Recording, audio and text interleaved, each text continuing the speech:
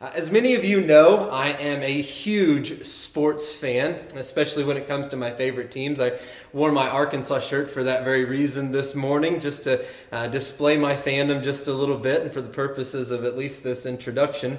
And while I don't live and die with every win and loss quite like I used to, I am still pretty invested, and I still get upset when we lose, and I'm a little bit more elated when we win. And sometimes I need to be reminded it's just a game.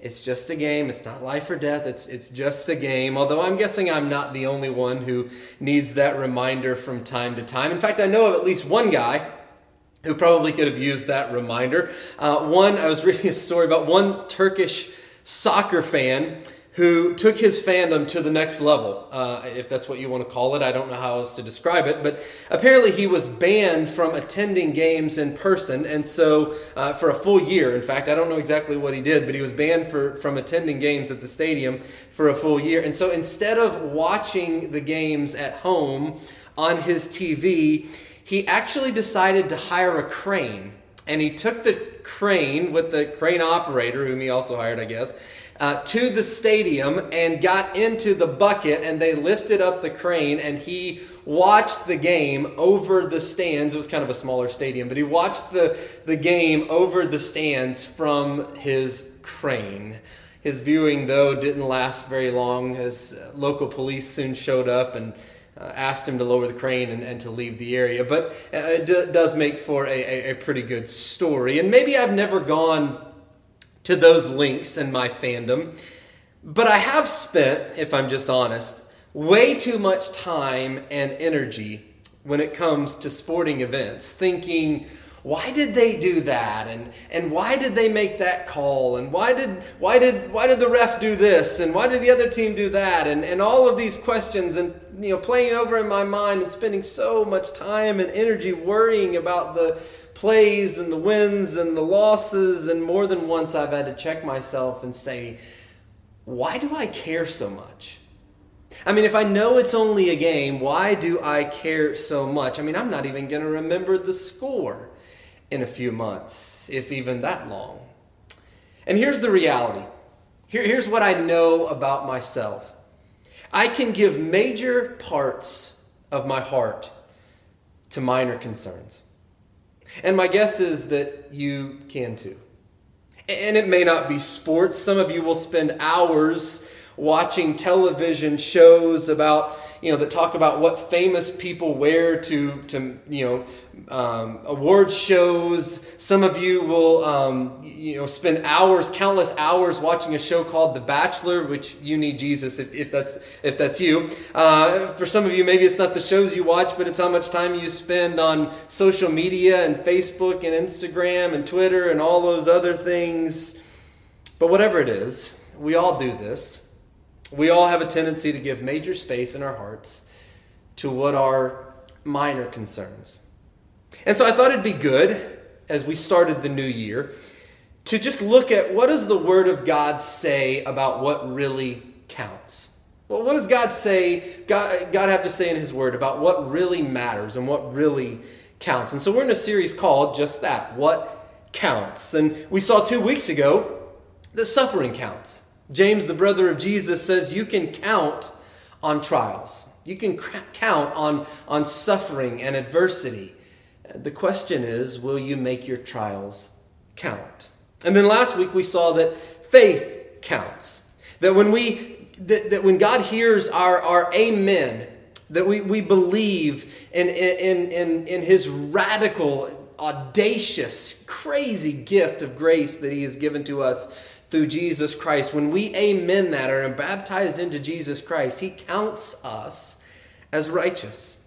That we don't have to fear the question, if you died tonight, would you make it to heaven? Because if you have surrendered your life to Jesus Christ and believed in Him and been buried with Him in baptism, then the answer is yes.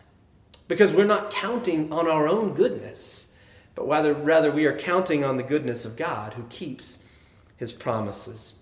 But that subject that we talked about last week, about how faith counts and it's not dependent upon what we do to earn our salvation, that whole subject raises a very significant question.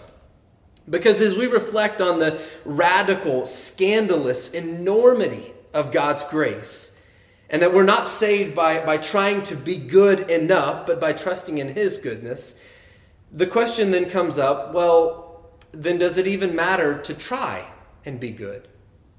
And that question comes in several different forms, but basically it comes down to this. Does sin not matter? Does sin not matter?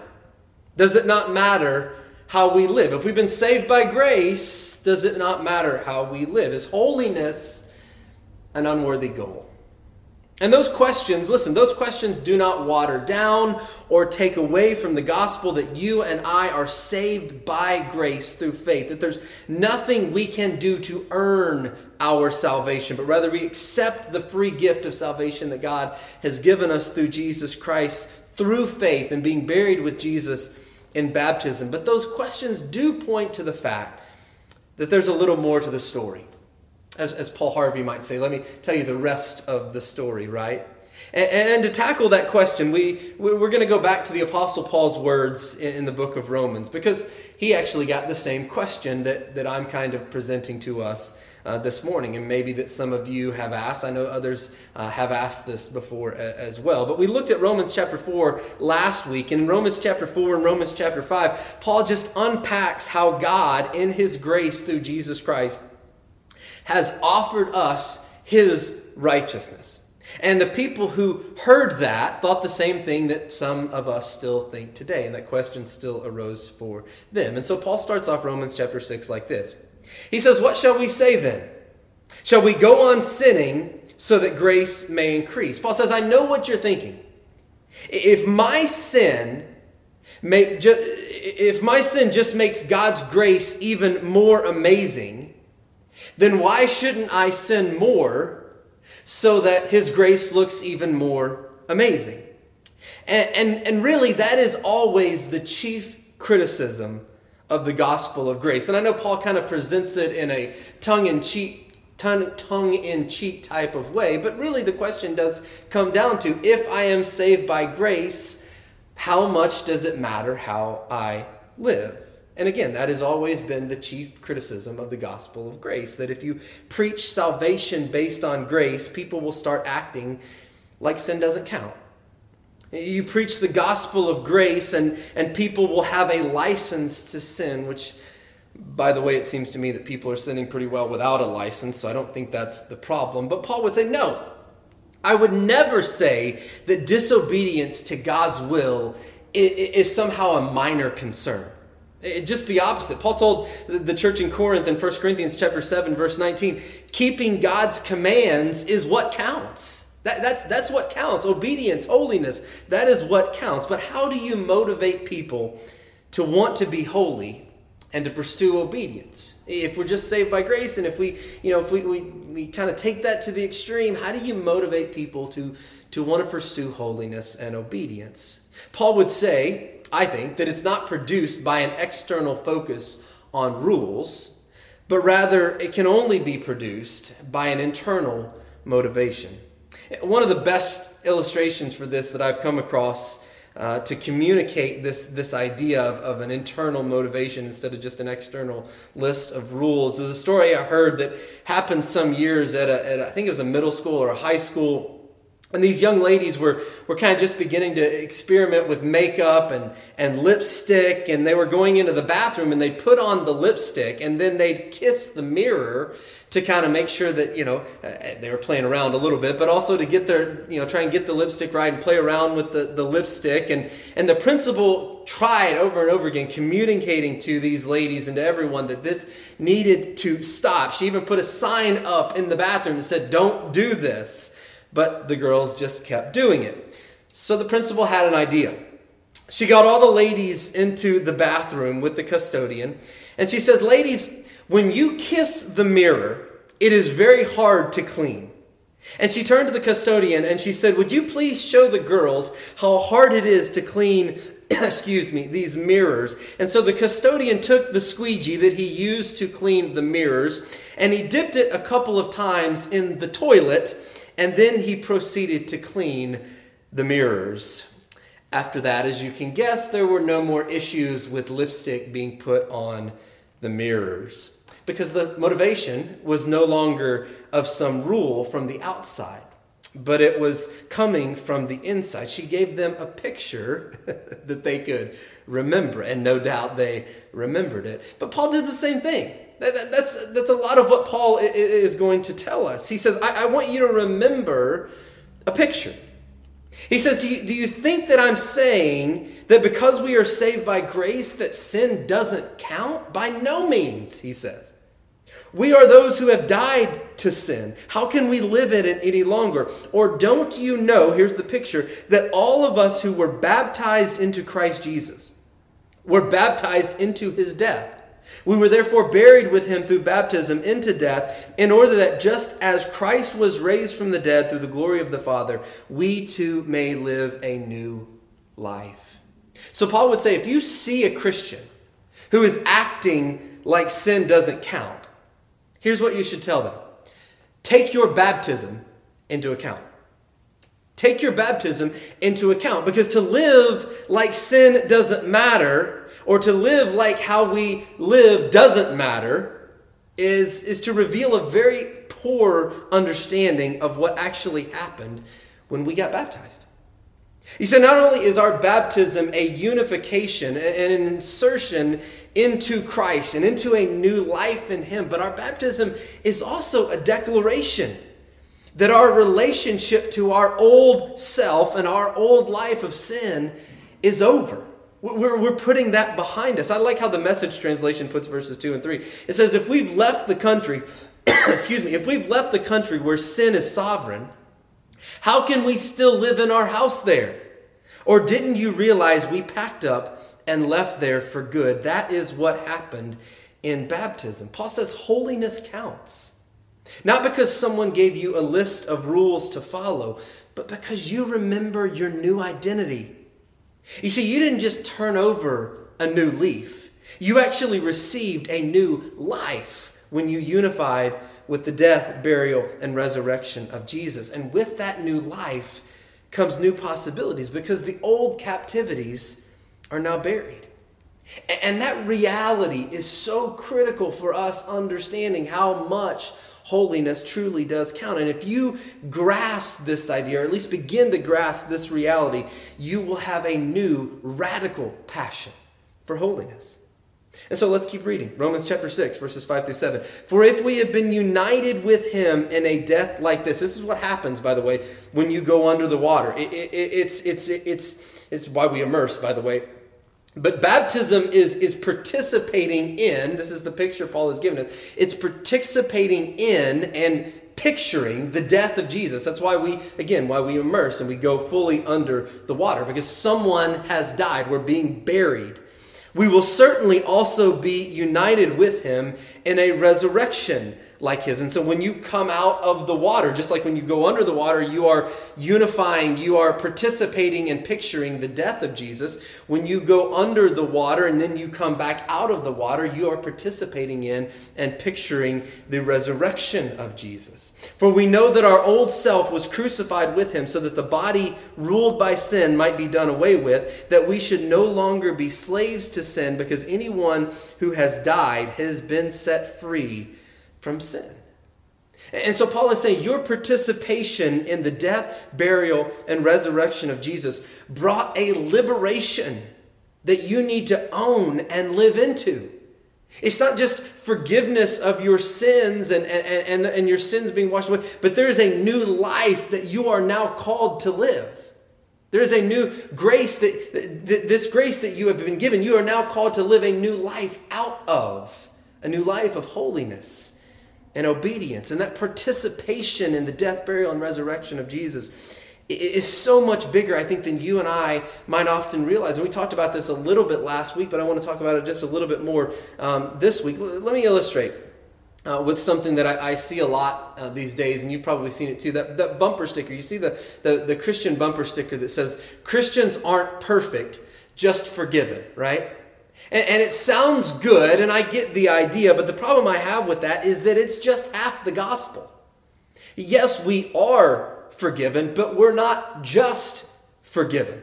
Because of the death, burial, and resurrection of Jesus, we are not only forgiven, but we are released.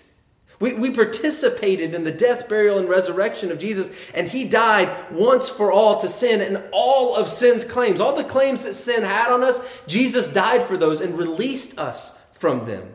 Every claim that sin had on us was satisfied for anybody who is united to the death of Jesus. And so think about it.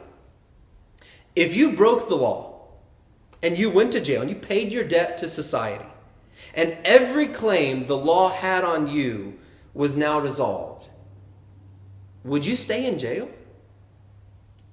Would you stay in prison when the law had no claim on you?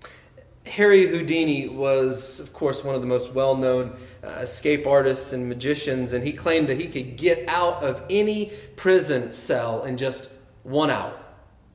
All that he asked is that you allow him to wear whatever clothes he wanted, not search him, and give him some privacy. And so a little town in the British Isles took him up on the challenge. They said, "We think we built a prison cell that you can't escape from." And so he went there and took them up on their challenge of his challenge.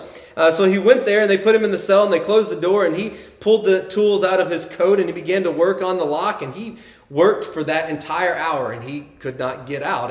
And he worked for a second hour and he could not get that lock to click. No matter what he did, he could not get that lock to click. And finally, frustrated, he put up his tools, leaned against the door, and it flew wide open because they had tricked him. They had never locked the door. And sadly, that's a picture of many Christians. They're staying in that old prison cell they were in before Jesus, even though now it's unlocked. I mean, do we believe, do we honestly believe that the death and resurrection of Jesus is powerful enough to forgive sin, but somehow not powerful enough to conquer sin? Do we believe that? Did the death and resurrection of Jesus break all of our bondage or not? Paul says death couldn't hold him. He paid the debt, the claim was settled, and he was raised from the dead. And because he got up, nothing has to hold you down anymore. And so Paul continues in verse 8. Now, if we died with Christ, and we did, we believe that we will also live with him, and we can. For we know that since Christ was raised from the dead, he cannot die again. Death no longer has mastery over him. The death he died to sin once for all, but the life he now lives to God. And here it comes, get ready for this. In the same way, count yourselves dead to sin, but alive to God in Christ Jesus. Now, back in Romans chapter 4, it is God who does the counting, right? We talked about that last week. We say amen to God's offer of grace through Jesus, and he counts us as righteous. But now in Romans chapter 6, we need to do the counting. We've been set free from that old life. And we need to count this to be true. Because here's the reality. Something can be true and you not count it as true. You can know something intellectually in your brain. You can have a head knowledge of something, but that doesn't mean you truly believe it and are living out of that belief and that reality. And so Paul says, count it to be true. Count yourself dead to sin. It's not enough that we've died to sin through our union with Christ. We must count it true to experience the victory. Because Satan wants you to feel like you still don't have any choice. But what Satan thinks doesn't count. Slavery is not your identity. You don't have to listen to that old slave master anymore. You have a new identity. Did you know that the single word the New Testament uses for believers and followers of Jesus more than any other is the word saint? More than any other word when it's used to describe you and me as Christians, as followers of Jesus Christ. That word saint. It means that you are set apart. You are a holy person. Now, it's not a case of mistaken identity. When you united with the death, burial, and resurrection of Jesus, God declared you holy. You are positionally holy because of the blood of Jesus Christ. And He's given you His Holy Spirit to help you practically start growing ever more into who God desires you to be. We are made holy by the blood of Jesus Christ. But that doesn't mean we always look like Jesus. And so we need to continuously be growing into who God desires us to be. Now, I'm not saying that you will ever completely be sinless. I'm saying that because of the death and resurrection of Jesus, though, you can sin less. In fact, you should count on it. Because there is no brokenness or bondage that cannot be healed and released by the death and resurrection of Jesus. And so maybe a better question than, if you died tonight, would you go to heaven, is this: and if you wake up tomorrow morning, what difference is your union to Jesus Christ going to make in your life? Are you going to live the baptized life? And you say, well, what does that look like? Well, I'm so glad you asked. Verse 12, Paul says, therefore, now you've heard me say this before, that in the Bible, when you read therefore, you need to ask yourself, what's it there for?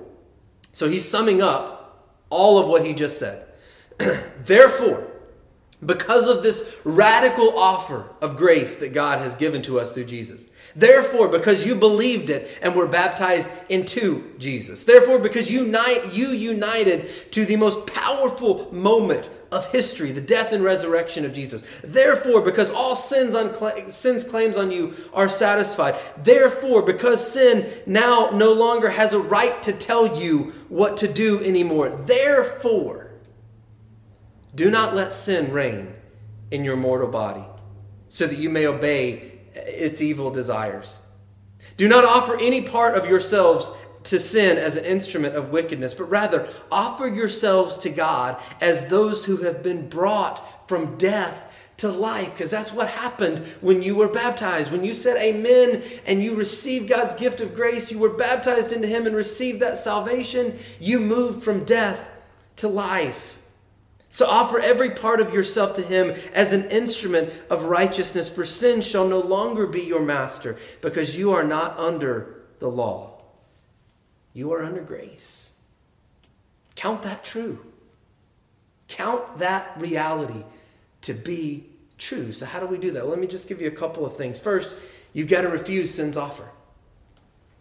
Refuse sin's offer. You are a temple of the Holy Spirit, Paul says in 2 Corinthians.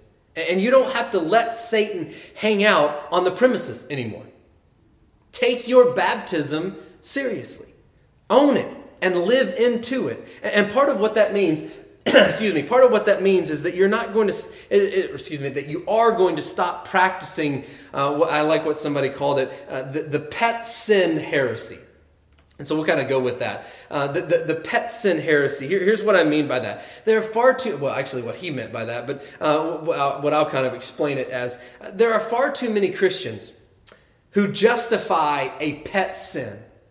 Or a little bitty, if we call them, big lies and white lies, little white, like a little white sin, right? We justify those little pet sins in our lives. And so we say, well, I, fill in the blank with what I do. I do this, but I don't do it very often, I blank, but it's not really that big of a deal. I mean, it doesn't really affect me all that much. I fill in the blank, but at least I don't do that. Or at least I don't go that far, right? You see, we all have we have a tendency to have this one part of our lives where we think, well, hey, after all, we're saved by grace. I don't need to deal with my pet sin. It's not that big of a deal. At least I don't go that far. All of those things and justifications that we say, which is kind of like saying, the doctor told me that I have cancer, but I looked at the x-ray and it wasn't really that big, so I'm just not going to really worry about it, right? How many of us would say that, right? But let me tell you why that's a problem. As if that statement doesn't seem like a problem. But let me tell you about a study I read that was released several years ago. That it was released in the Journal for Applied and Environmental Microbiology, which I'm sure all of you read cover to cover consistently every month. But it was a study done on the 5-second rule. And all of us, I'm sure, especially us parents, are very familiar with the 5-second rule, right? You drop a piece of food on the floor or whatever it may be, you pick it up, and within 5 seconds you can eat it, right? If you pick it up within 5 seconds. Although it's funny, you think about your kids with your first child. Like you're overly cautious about stuff, right? So if they drop their pacifier on the floor, you're disinfecting and purifying that thing for days, right? You're like sending it away to the cleaners to be cleaned. And then by your second or third child, if they drop it in the mud, you just kind of wipe it off and stick it back in their mouth, right? And we're made from dust, and to dust we will return anyway. So, but we all know what the 5-second rule is. We're familiar with that. Well, this scientist, Dr. Daniel Schaffner, at Rutgers University, decided to study the 5-second rule. And so he picked 4 kinds of different foods and 4 kinds of different surfaces. And what he did is he dropped those foods onto the different surfaces. And he let the food stay for 1 second, for 30 seconds, and for 300 seconds. And he did this over 2,500 times. And every single time, even if it was on there for just 1 second, the food was contaminated with bacteria. Every single time. And the same is true when it comes to sin. That's why I say there's a problem with that little pet sin, right? Those little small sins that we think are insignificant or no big deal. Sin always contaminates. It always infects and it always grows. It's malignant. It doesn't matter if it's a little or if it's a lot. Sin always contaminates, and it may start off with a little, but I guarantee you it'll get to a lot if you let it grow. And either way, what you're doing is you're listening to that old slave master. You're letting the old slave master tell you who to be. Why would we want to be resigned to any sin in our lives when we can be released from it? Why do I want to have any part of my life where the old slave master is calling the shots? So don't offer any part of your life to sin. Don't be bullied by the old master. You can say no, and God and the Holy Spirit will give you the courage and the strength to own your baptism and to start becoming the person that you were meant to be. But holiness is more than just saying no. Paul says, count yourself dead to sin, but also alive to Christ. See, it's not just about being forgiven. It's also about what he's called us to. You are alive to God. Don't offer any part of yourself to sin, but offer yourselves to God. Offer every part of yourself to him as an instrument of righteousness. Offer what counts. Count yourself alive to God. You see, it's not just freedom from, but it's also freedom to. It's freedom to be who I was created to be. It's freedom to now be able to say yes to God, to be at his disposal, available for his mission and his purposes. It's a life of saying yes to the offerings of God, the good, life-giving offerings of God. But I have to decide each and every day that I will be an offering to God. I have to decide that each and every day. That's why Paul would later say in Romans chapter 12, here's what counts.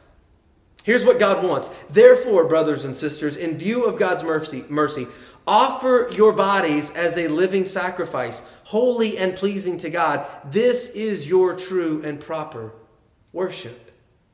And here's the irony. When you offer yourself as a sacrifice, when you die to yourself, you're going to be more alive than you've ever been. You see, grace doesn't mean that you just do whatever you want to do. Which, by the way, one of the greatest lies the enemy tells us is that doing whatever you want to do somehow brings freedom, and holiness somehow brings restriction. That is an outright, bold-faced lie of the enemy. Doing whatever you want does not bring freedom. Some of us have had to learn that the hard way. Doing whatever you want does not bring freedom. It brings bondage. Not some of the time, all the time. And it may not end that moment, but eventually it will. It always has, and it always will. The only thing that truly brings freedom is living in and living out of the grace of God. Because holiness doesn't restrict us. It releases us. And so grace doesn't mean that you get to do whatever you want to do, because that doesn't bring freedom. But grace means that you are set free to become who you were created to be. And so offer your life to God, not to sin. Because here's what I know. In the end, you're not going to remember the score of soccer games or football games or basketball games or whatever sporting event it was, or who won what TV show. But the world is going to remember the impact of a life that gave major space in the heart to what counts.